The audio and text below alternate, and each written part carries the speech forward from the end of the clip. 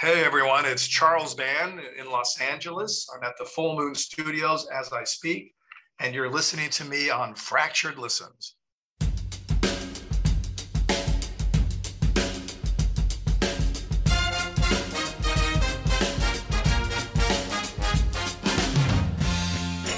What's going on, and welcome to Fractured Listens. I'm your host, Luke Bailey. This month, we're talking to B-movie mogul Charles Band. Producer, director, and now best-selling author, we're thrilled to welcome a trailblazer and the king of low-budget filmmaking to the show.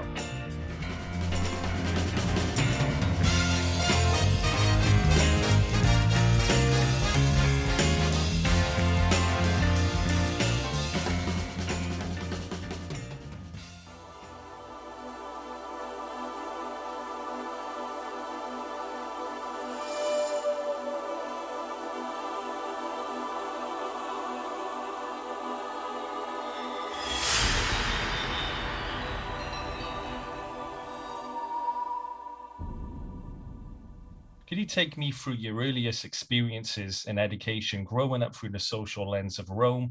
What would have been that time like for you as a growing period? Well, I was really blessed being almost like in a time capsule. Rome in the 60s was probably more like the United States in the 40s or 50s, pretty innocent. Things eventually caught up, but it was still I felt, even though I was born in LA and I lived here for the first few years of my life, so I didn't know much about Los Angeles, but we did come back every so often, and I kind of saw what was going on back in the States. But being in Italy at that time was well, it was just a magical experience. My dad was making movies, so I grew up on a movie set. That was fascinating, and I really loved it and felt I needed to be part of that. But Rome is still Rome. Nothing's changed. There's not a cobblestone out of place. Things are a little different, but visually, where I grew up, the streets are the same. Obviously, the monuments are the same. Right. The great cosmopolitan city is the same. You have people of all races and colors, and it was an amazing melting pot. All roads do lead to Rome. So. I was very lucky in that I had no exposure to U.S. television. Not that that's a bad thing or a good thing, but there was really no TV on in Italy, so that's something you didn't spend your time doing. Great music of the 60s, the Beatles, later on Pink Floyd, so overwhelmed by amazing music, and a lot of Italian cinema, Fellini, Pasolini. So it was a really interesting, sort of a concoction of influences that I was lucky to enjoy, because I grew up as an American. I quickly learned how to speak Italian in Rome, Italy. 14 years you were out in Rome. Am I right in saying that? That's 14 years of your life. That's a long time. I feel like I've never left. We came back, I think it was more like, it was 4, maybe. Well, maybe that's right. I don't know. We kind of lived there, maybe it's 15 or 16 years, but then I kept coming back. I had other ventures. I eventually bought the Dino De Laurentiis Studios. I bought a castle. There was all sorts of Italian adventures. So I felt that I never left. I did form a base here in Los Angeles, but I think I've been back and forth easily 100 times over these last 40 years or 45 years. You talk about the anything is possible attitude being one of the things that shaped you the most growing up in Rome, in your book, of course. I was wondering if you could speak to any particular moments that led you to realize that in the beginning. Were there any entrepreneurial lessons as a young Charlie Band growing up? Well, I wrote a book, and I tried to spend some time letting people know, what I did as a kid and sort of what I experienced. The book was published recently by HarperCollins. It's called Confessions of a Puppet Master. But, it was a combination, again, of all these elements. I had this out of control entrepreneurial spirit. So all I wanted to do is, create projects and make money, to make movies, to, be this filmmaker, artist guy. Probably one of the things that in a way gave me other than my spirit, which I guess was baked into who I am. As a very young kid, I several times almost lost my life in third world hospitals because of various problems with my stomach and a peritonitis. And so being literally on death's bed more than once as a young kid, it certainly made you appreciate what real problems are, and so much of the drama and things that people get freaked out about today really is, because of my experience, like almost meaningless. I mean, there are tragic things that happen. There are, near-death experiences, but a lot of what, over the years, my contemporaries, people that I know, got super insanely upset about relative to near death, is not it's not so much. So that kind of was part of it, because you become, if you survive, you become fearless in a way, because you whatever you're doing, if you're taking a risk as an entrepreneur, if you're worried about failure, how bad can failure be? You pick yourself up and start again. So that had a part of it. But I was at a super early age good at coming up with ideas, and not just conjuring up ideas and writing them down in a notebook, but actually executing those ideas. And it's part of what allowed me to then go on and make money at a young age and start making movies. So it's something that's been with you in your DNA, so to speak, since the beginning, since you were a kid. It was, but then I was very lucky to have a wonderful family. I had a great father who was very nurturing, who encouraged me. He was an artist. He's the son of an artist, a well-known painter, sculptor. So I had that spirit, but I was also lucky to have, a great father, mother, and a brother. So, I know people who have somehow managed to become very successful and happy humans in their lives, and they did not have the benefit of sort of the right parents, or parents who really knew how to raise children, yeah, or who encouraged them. I mean, I've heard many stories of parents who did the opposite. You'll never amount to anything. You suck. Parents can be that way as well. And I think mainly because they never had good influences as they were kids growing up.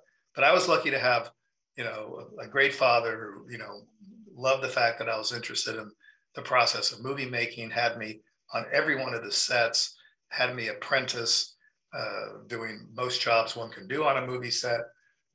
But then again, I did have the entrepreneurial spirit. Independent of that, I was shooting little movies. I put together screenings. I was always doing something to make some dollars. And then the thing that I guess most people know about me, if they knew me back in the day, is twice in the period of a year at age 15, I opened, for lack of a better description, nightclubs in downtown Rome.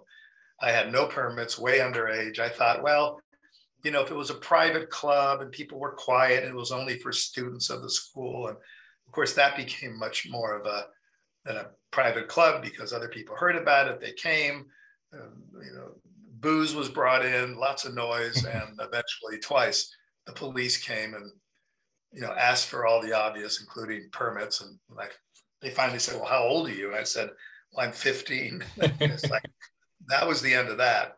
But that experience, which was from concept, I always say from concept to collection, which sounds pretty weird, but the experience of coming up with an idea, in this case, these clubs, there were two clubs, one after the other, because when I got closed down on the first one, I thought I could find a more clever and more obscure way to have a second club and avoid mistakes of the first that sort of got us caught, which of course I was not able to do. But you have an idea, you find the place, you make it look good, you bring in people, you sell memberships, and you have opening night and people show up and you're in business. So the trajectory of an idea to the very end of that, which would be collecting money or whatever it is that your idea results in, that's tricky, because a lot of people have great ideas, but it's very hard for them to bring those ideas into reality.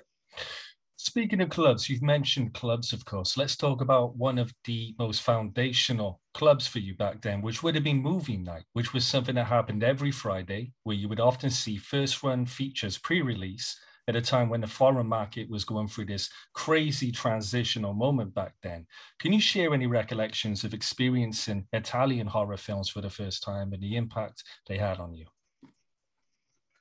Yeah, well, it wasn't really movie night. We had you could on occasion see an American or English movie or a movie in English language at some of the revival houses if they were classic films and or because movies back then 35 millimeter were sent to Italy, American films to be dubbed, meaning to have the Italian voices put in.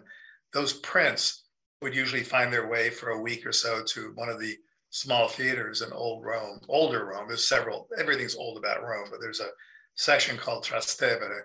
And so all of a sudden, you'd be able to see The Omen in English, which was amazing. And that was sometimes before the movie came out in Italian at your local Italian cinema. So there was a combination of those movies and then, of course, great Italian films made by all the great Italian directors, including later on Lucio Fulci and the horror films that people are familiar with. But any excuse to see any of those movies was a good one, and that was a big part of what some of us did. If you think you are being followed home after seeing the bird with the crystal plumage, keep telling yourself it's all in your mind. In the Hitchcock tradition, The Bird with the Crystal Plumage from UMC Pictures.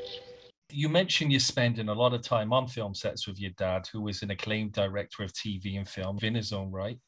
What are your strongest memories from being on set and soaking up this magic and being dazzled by the filmmaking process around, such a varied crew back then? The memories sort of meld into my experiences. And of course, I would say the main thing was always the size of these productions. Now, my dad, much like me, made smaller budget films. Occasionally, he would take me to a gargantuan set of a movie shooting in Italy, like Ben-Hur and The Bible, because my dad worked with John Huston for many years. So whether he was friendly with the director making the big Hollywood movie or there was an actor he knew, on occasion we went to these big production sets. But even on my dad's movies, and he didn't shoot them just in Italy. We went on location to Spain. We went on location to the former Yugoslavia. But it was always mind-boggling, the size of everything, the lights, the cameras. These were also huge sets. Some of my father's movies were epics, with Steve Reeves, Hercules. So huge sets were built and, hundreds of, sometimes thousands of warriors, gladiators, swordsmen. So it was, big stuff. Now today, the subject matter, at least the movies I'm making, much more contained, much more character driven. And of course the equipment now is, featherweight, the cameras are tiny, lights are tiny, 5-6 people can literally, shoot a scene in an environment, whereas back in the day, that same scene would require 20 and would require lights that took sometimes 2 guys to grips to carry around. So everything was bigger than life, heavy lifting. And then my dad made several spaghetti westerns, and those also required sometimes 30, 40 horses. Western towns had to be built or rented.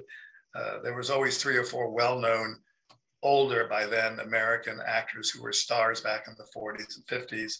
So it was sort of the size of it all that was, always amazing to me. And then the process, because, I wouldn't really read the scripts. I would be more involved in the production side of it, but then I'd love the editing side of it. I'd love going into the editing room and again, on all 35 millimeter, big cams, Moviolas, and none of this stuff today with a little computer in your garage. So watching these movies get literally spliced together was also fascinating and taught me a lot. So yeah, the whole process was great. Incredible. So you eventually end up later on, of course, going back to Hollywood and starting this journey in the early 70s, your own personal journey. Who would have been some of those touchstone influences that made you want to pursue this career in filmmaking and make this first quote unquote real Charlie Band picture, Mansion of the Doomed? Well, I kind of knew the process, having grown up in the business. I was in love with sci-fi, fantasy, and horror, so I knew the genre I wanted to make. Um, Again, I was brand new. I was in my early 20s, and I got advice from several people who were independent filmmakers. In one case, a distributor.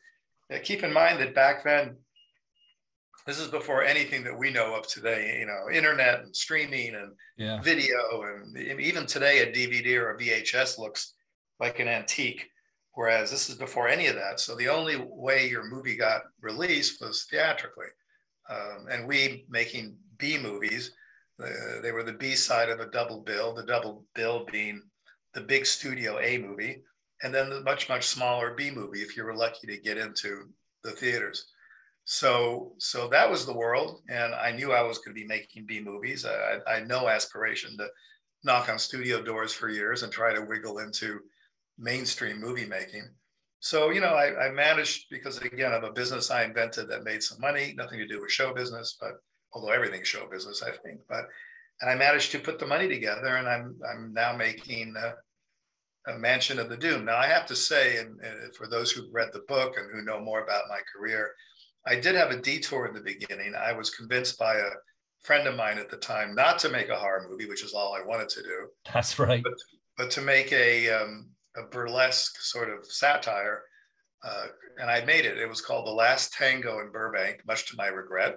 And it was a send off of a movie that came out at the time called The Last Tango in Paris with Marlon Brando. So that I don't want to spend too much time of it. It was a terrible detour. It was a terrible movie. It's not what I wanted to do. I just got caught up in someone else's vision, and I love the guy. It was a writer named Frank Ray Pirelli who was involved with writing some of my early movies. So other than the detour, which almost put me out of business, it was finally time to make my first horror movie. And I was very lucky to find. I always invented my own material, but I had quite a team at the time. Began a many decade relationship with Stan Winston, who became one of the most well-known special effects artists, Terminator and Jurassic Park and Aliens. And anyway, so Stan was my effects guy.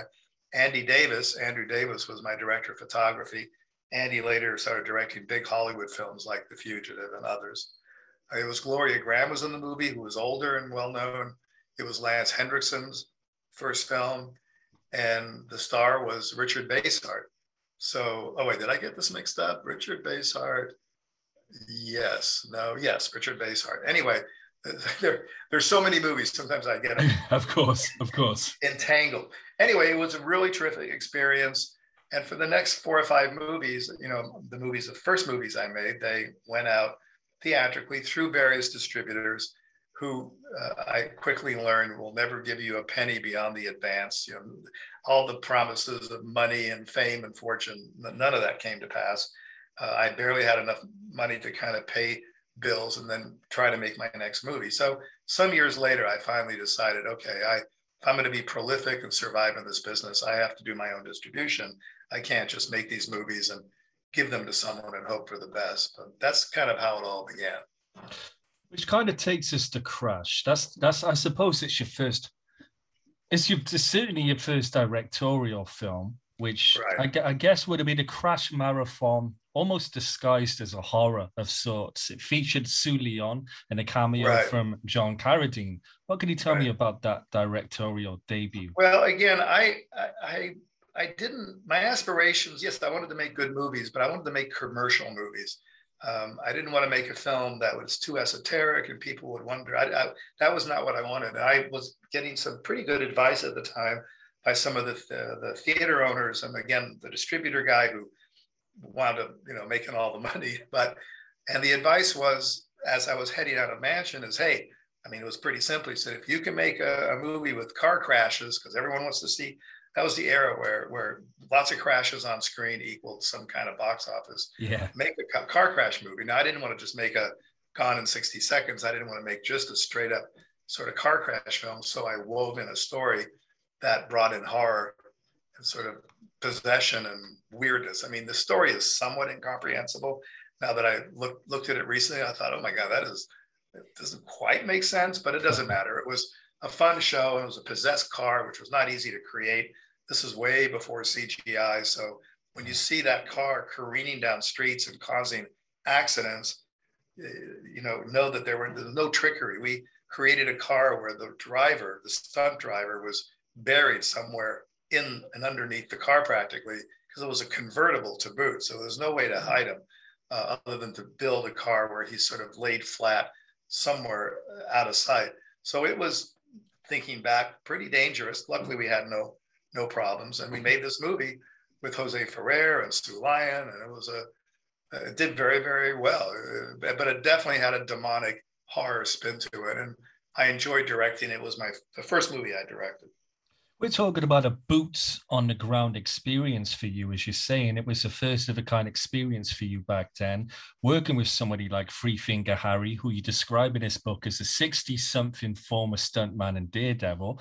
Can you remember any stories about Crash that aren't mentioned in this memoir? Yeah, there's,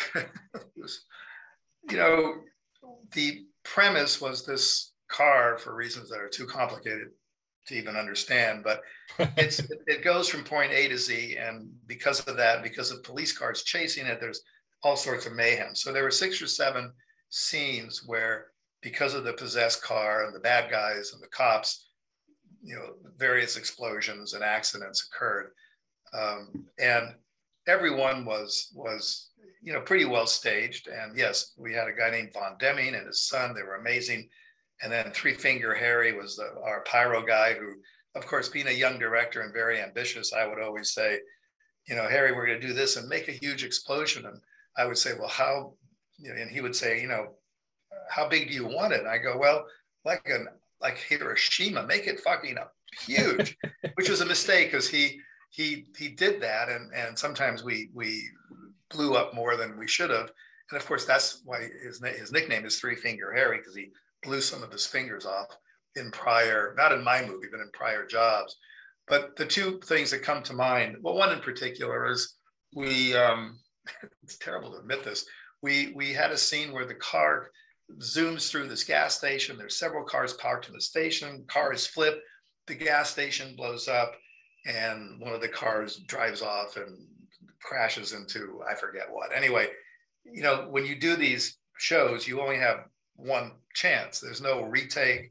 There's no, oh, let's do it again, especially on a low budget. So whatever you get, you get. But we had multiple cameras, which was the only way you could do these things. And they were all going at super high speed, because we were shooting in 35 slow motion, because the longer you could draw out these crashes, the better.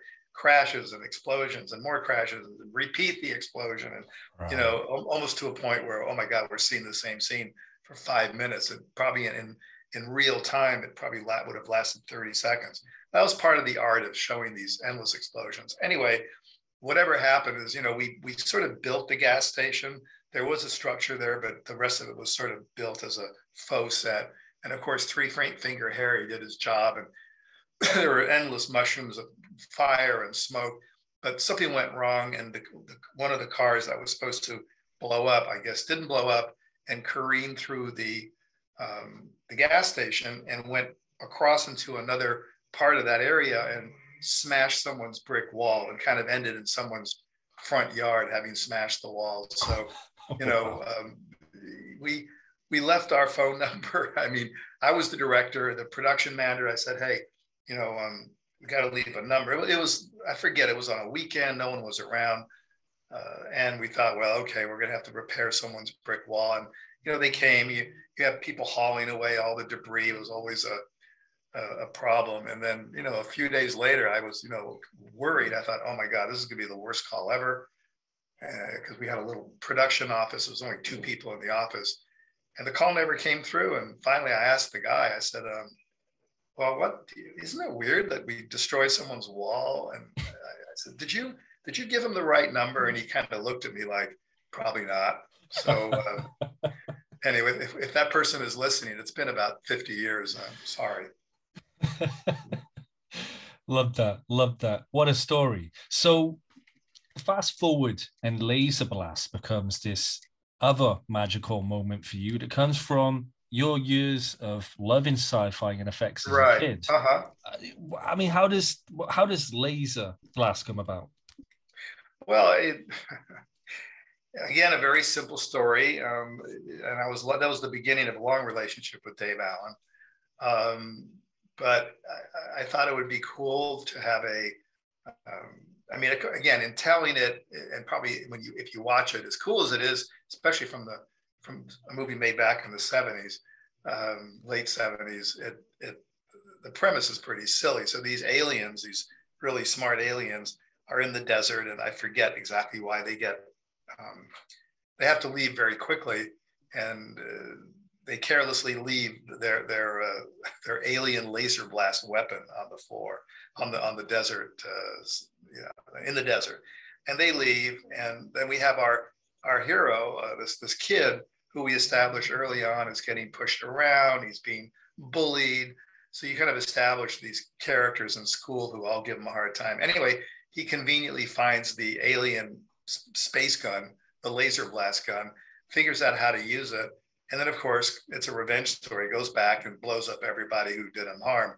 But during that period, I mean, he has a girlfriend, and she's trying to keep him sane, and he loves her, but then he becomes the alien, and then he blows up more enemies. But now we keep cutting back to these little lizard alien guys in their spaceship, all stop motion animation. And it's just looking at it. I looked at it recently because we made a Blu-ray version. Finally, we got an HD master. We're doing that on a lot of our older movies. Nice. Now the aliens literally in gibberish talk to each other, and then they do a replay, and they realize that they left the laser gun, and now they turn around. You literally see their spaceship sort of turn around, and it was going left to right. Now it's going right to left, going back to Earth. And at the end of the movie, it's a big confrontation. By now, the guy's possessed as a kind of an alien character. They get the gun back. There's explosions. There's tears. But it's a fun movie, which, made today with the big budget would be, I think, a big success. And so it was the greatest part of it was meeting Dave Allen, because I needed someone to do the stop motion animation, and he did it, and we worked on many movies, for many years thereafter. What was it about the '70s? What is it that sticks out to you most about making films in the '70s that turned you on creatively? Well, the tools were very primitive, but very organic. Today, the world is vastly different. For a few $1,000s, you can have all the gear you want and go out and you can make yourself a movie. It may not be very good if you don't have either the talent or the right people or the right actors. I mean, making a film is not about one person. This is a lot of people who need to conspire together, do a good job, and it starts with a good script. And it's a complicated affair. But today you can do this because of the technology, unbelievably inexpensively. Back then, even a low budget movie had a floor, had a hard cost. You had to buy film. You couldn't get it for free. You had to rent gear. The gear was very expensive. You had to process the film in a lab. The whole process was many tens of thousands of dollars. Now, you could get all your friends to work for free and all the actors to work for free, but the hard cost, the price of admission, so to speak, to making a low budget movie was a bunch of money, back then. So it was all of that, much smaller playing field. And then, to get money, you had to convince investors or people that you had the training, the ability to do it. You had to have some experience. I always look for people who work with actors, who work in theater, who know how to talk to actors. You being technically proficient and knowing how to work a digital camera, to me, means almost nothing. It's about the story you tell and the actors you hire. I mean, that's what people watch. But anyway, back then, because of the process, to answer your question, it was a very organic experience. I mean, film was something you touched and held up to the light. You could see the images through the film. There wasn't anything that you didn't touch, see, or feel. Today, we you push a button and it's being recorded in some magic little box, and you can go on your computer and push more buttons. And I mean, at the end, you're still putting a movie together, but the main difference is it was, for me, and I'm sure for many, it was a very organic experience back in the 70s, making movies on 35 millimeter.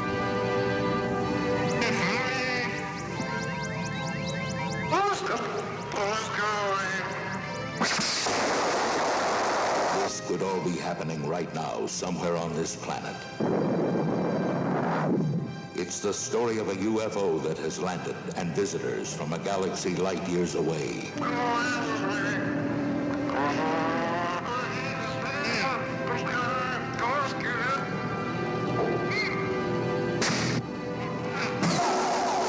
It's an adventure unlike anything on this planet.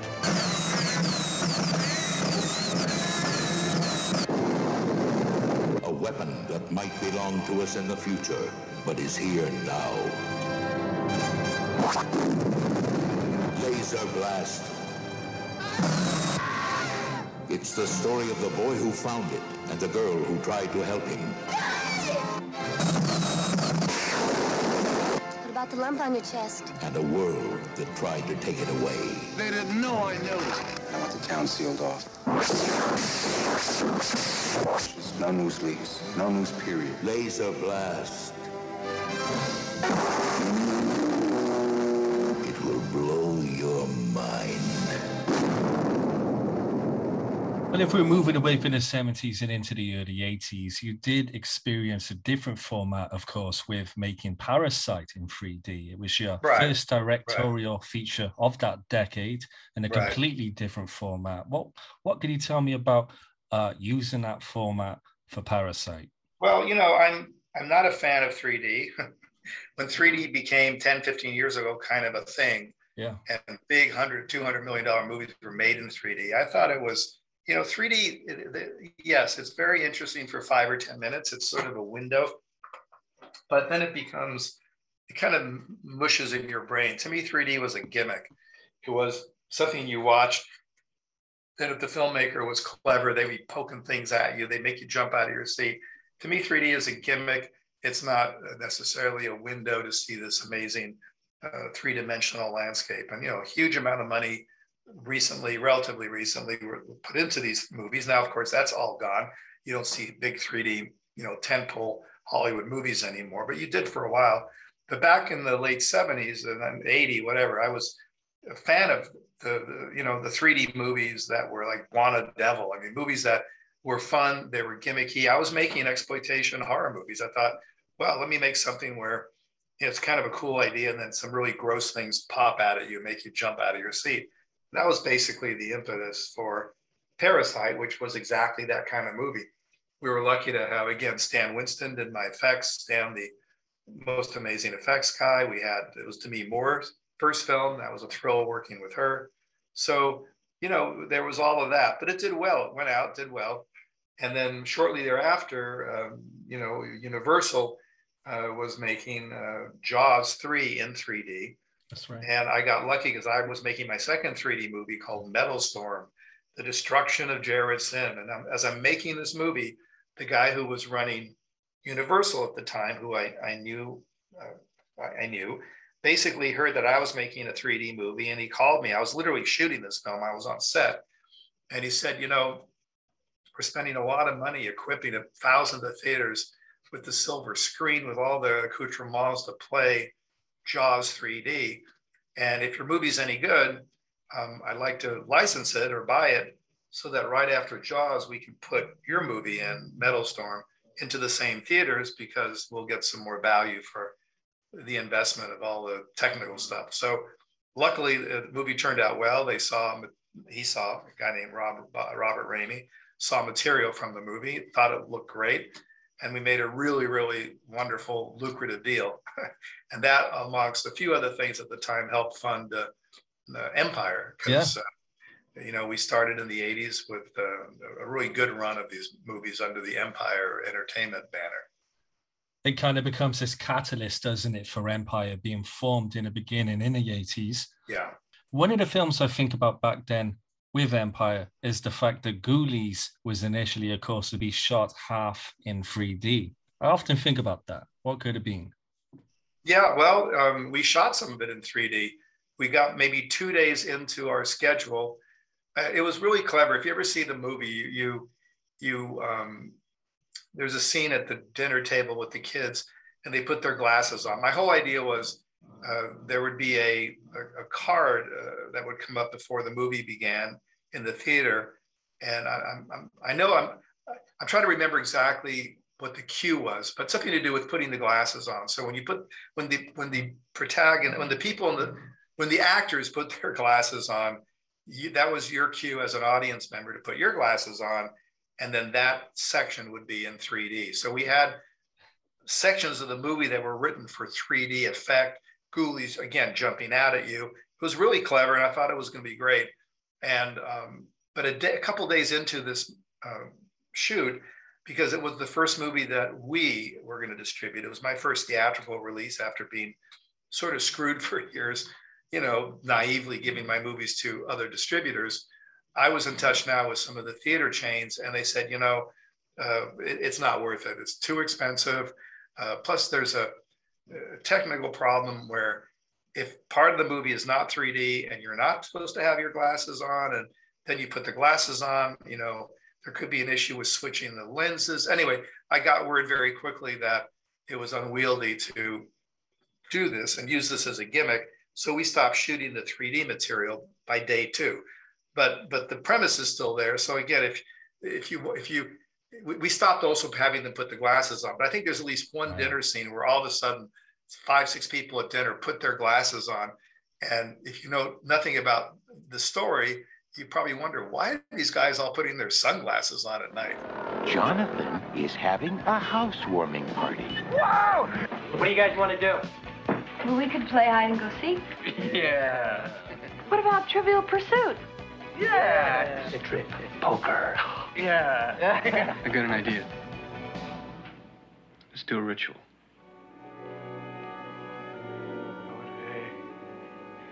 Bow-hey. Yod-hey, bow-hey. You do the hokey pokey and you turn yourself. Hey, knock it off. Come, I order thee. In the name of the most holy Trinity.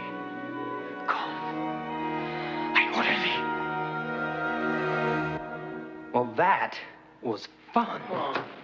No, wait. I need to dismiss the spirit. So do I. Where's the bathroom? Upstairs. Unfortunately, there will be some surprise guests. They have very bad manners. And they have no respect for privacy. They'll wake up the neighbors. What the hell's in there? And they never take no for an answer. Man, that chick is really a screamer. Ghoulies, once they show up, you can never get rid of them.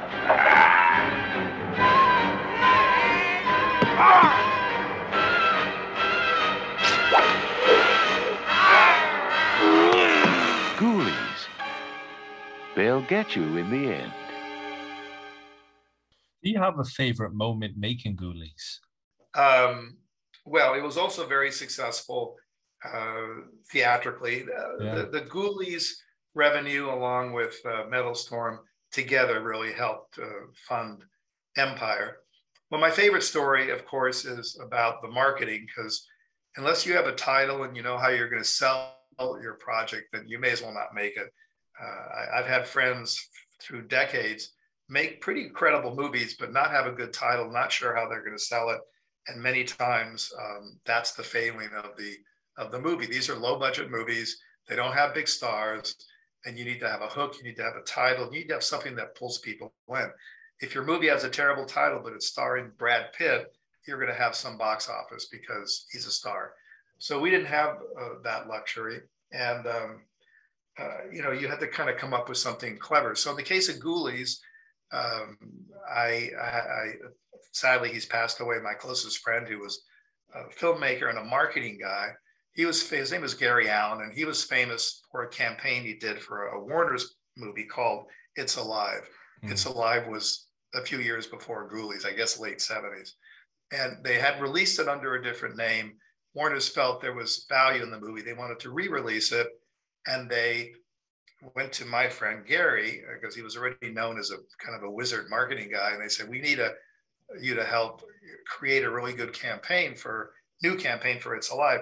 So what he came up with, for anybody who's seen the movie or knows what I'm talking about, the poster is a poster of this kind of it's baby carriage, kind of a macabre looking baby carriage, and there's a claw coming out of it, and then you have, I forget the copy. Oh yeah, the copy line was something like, "There's nothing wrong with the Smith baby except it's alive." But what really did it is he created a trailer, a teaser trailer for the movie theaters. And what happens, you see the baby carriage, you don't know anything is wrong. It's a little creepy.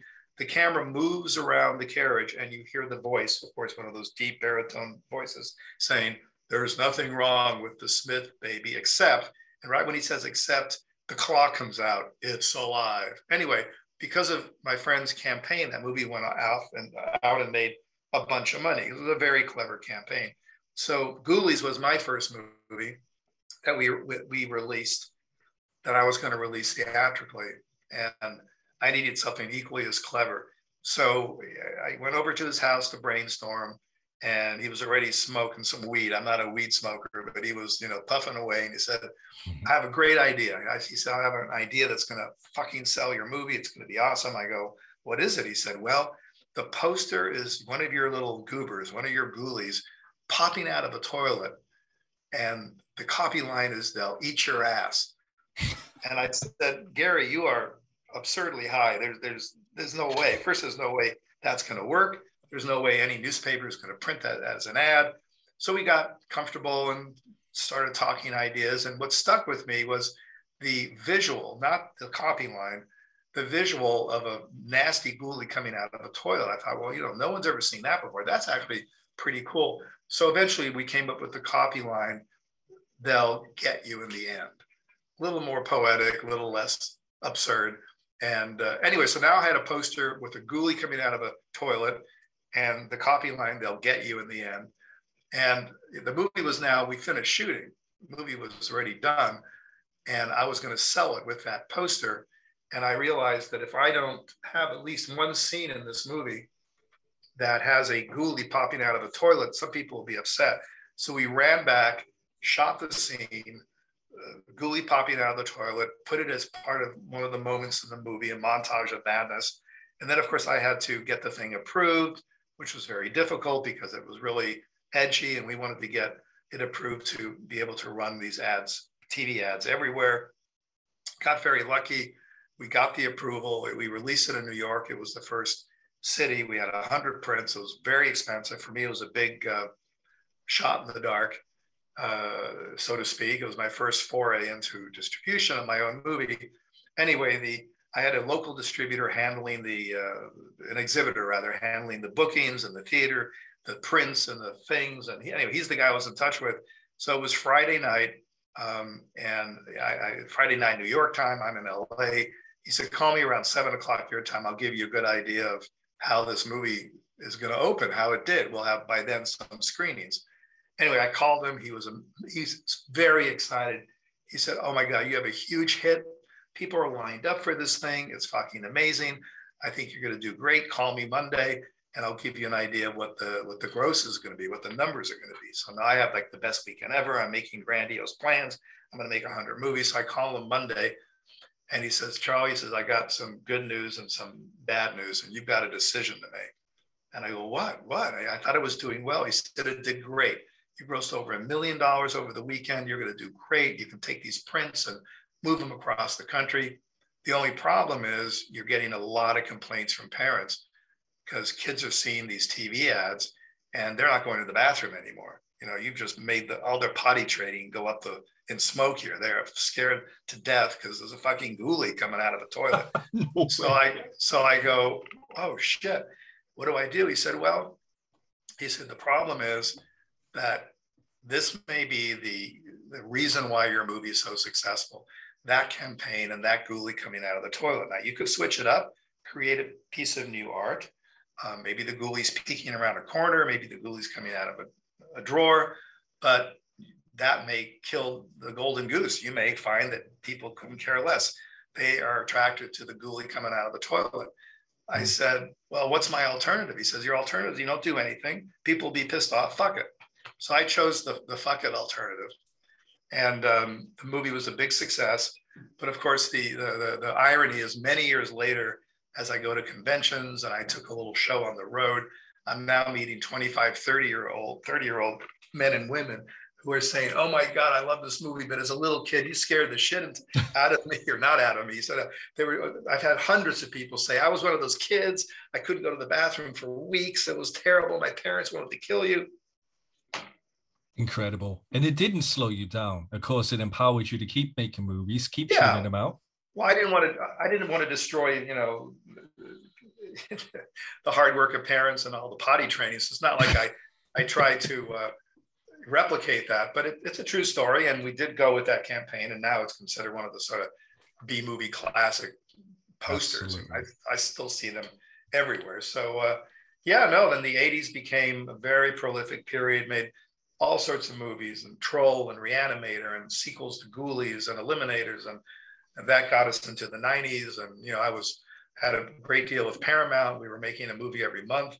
That's when we started making all the full moon movies, Puppet Master and Subspecies and Trancers. And it's just, and the medium changes, of course, the world changes. But at the end, people like a good little thriller, a good horror movie, something that takes them out of their daily routine.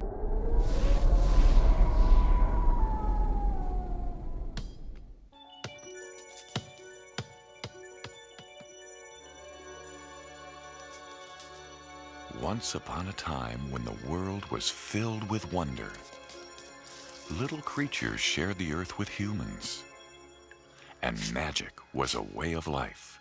Once upon a time is now. Empire Pictures presents Troll, the weirdest, the rowdiest, the most mischievous, and the scariest little creature of them all.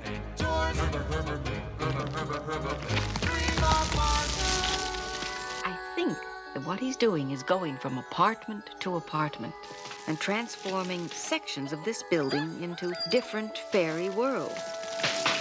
The hell are you? The transformation is going to begin on the Witch's Sabbath, the very same day that the Potters move into their new apartment. I've never seen so many guys take so long to move so little furniture. It's all your records, honey. You gotta get rid of some of these records. Sometimes I wonder what I'm gonna do. Lord, there ain't no cure for the summertime blues. What the Potters don't know is that they've just moved into the building that is the enchanted gateway to the ancient world of Troll. Shut that damn door. Wendy! Didn't you hear Mommy calling you, honey? No, Mommy.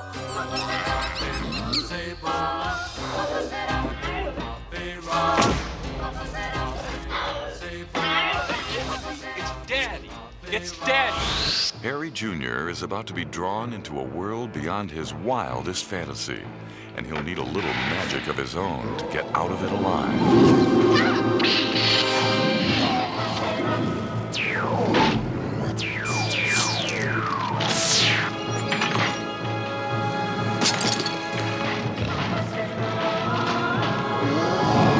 Harry Potter Jr. expected to have a little trouble getting adjusted in his new neighborhood.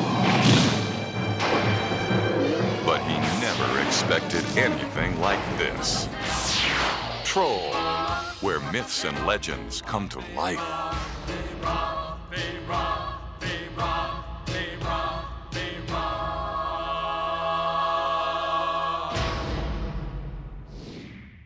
Well, you got to keep busy. I enjoy, and look, I've been doing this a long time. I feel like I'm just figuring it out. There's always a sense of discovery and wonder. Everything changes. I mean, at the end, the program, the movie, the little piece of entertainment, I call them shows because movies, I don't like, sometimes I can't even use that word anymore. There are little shows, and these shows are essentially the same. You know, that they haven't changed. You know, you still need a clever idea. You still need a monster, a creature. You need these elements to entertain people if they're going to rent or buy or view a horror movie or a science fiction movie. But the medium's changed. Absolutely. With that being said, with the medium changing, is there a specific movie that you think best defines Charles Band, and a movie of yours in the beginning that put you in that middle space of trying to find out where you exist creatively? Well, you know, the movie that we just started shooting, which is our 12 Puppet Master movie, we started shooting on Monday at a location in Cleveland. I was just there. I got back here yesterday. That's my 363rd movie. So, wow. You know, when you make that many movies, they're almost like your kids. You don't want to single out, oh, the best movie is whatever. I mean, there are a lot that I'm fond of. I would say the three that probably best exemplify, I think, what Full Moon is good at, what we've become pretty good at is, and they're very different. There's, I made a movie called Trancers. It was Helen Hunt's first movie. It's a sci-fi film. I think it's a good representation of a clever script. It was well executed. It was a small budget, but I think it stands the test of time. Tim Thomerson, Helen Hunt, we made some sequels. And then I made a really bizarro movie called Head of the Family, which is one of my favorites. That is sort of the elixir of, I think, what a small, clever, character-driven horror movie can deliver. It will always be fun to watch. It's timeless.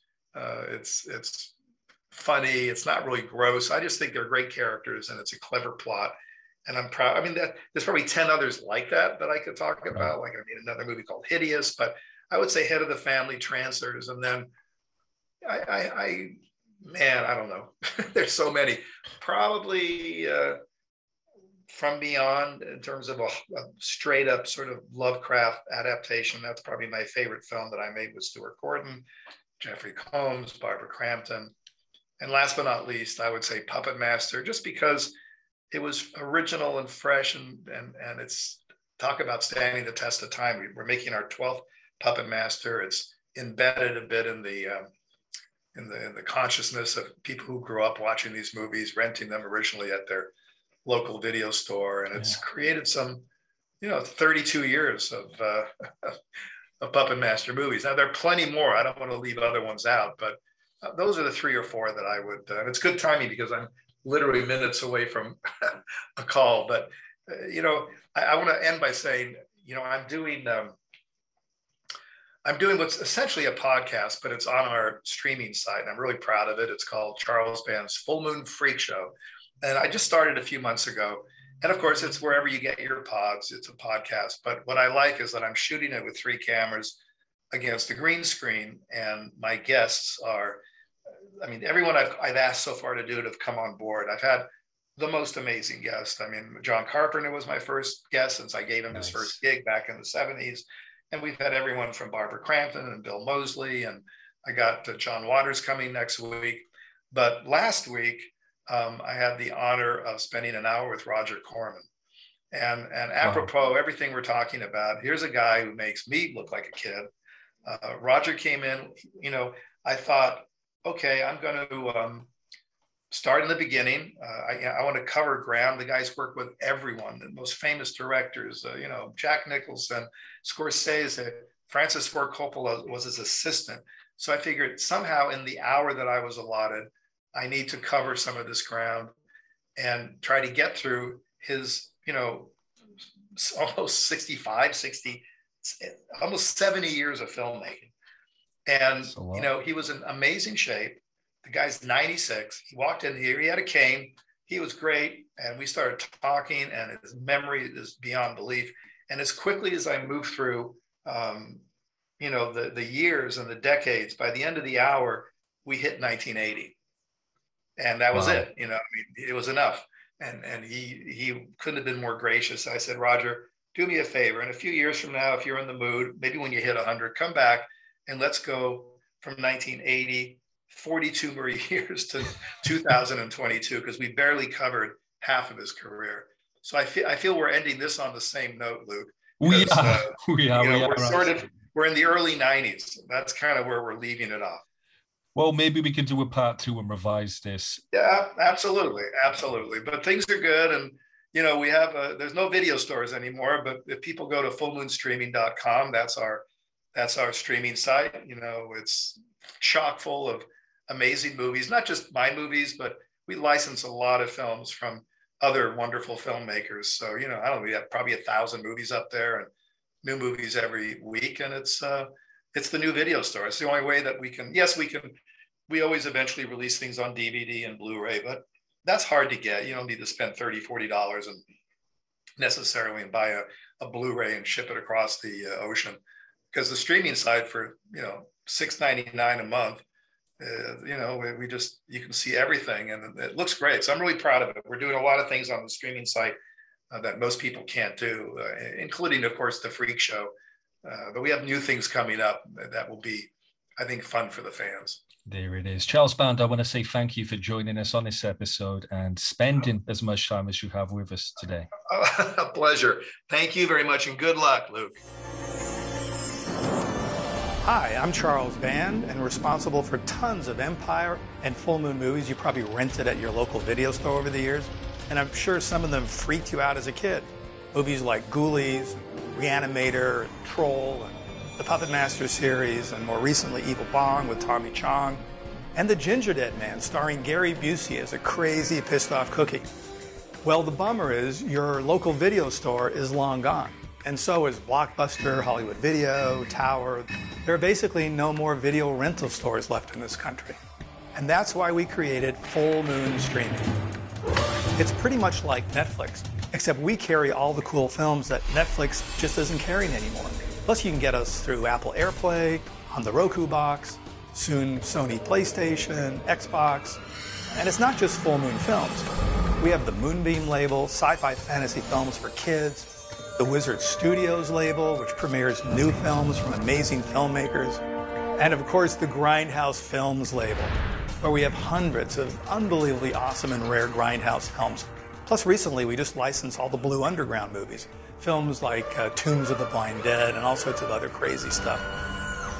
And there's Full Moon, hundreds of iconic films made over the years, new ones coming up every day, films that launch the careers of stars like Demi Moore and Helen Hunt and Viggo Mortensen, plus all the new movies we're making, all the new series, everything's premiering on this site. I mean, this is like having a whole video store in front of your eyeballs. So here's the deal. Simply go to fullmoonstreaming.com and subscribe. It's like $6 a month. Subscribe to fullmoonstreaming.com. It's like Netflix for lunatics.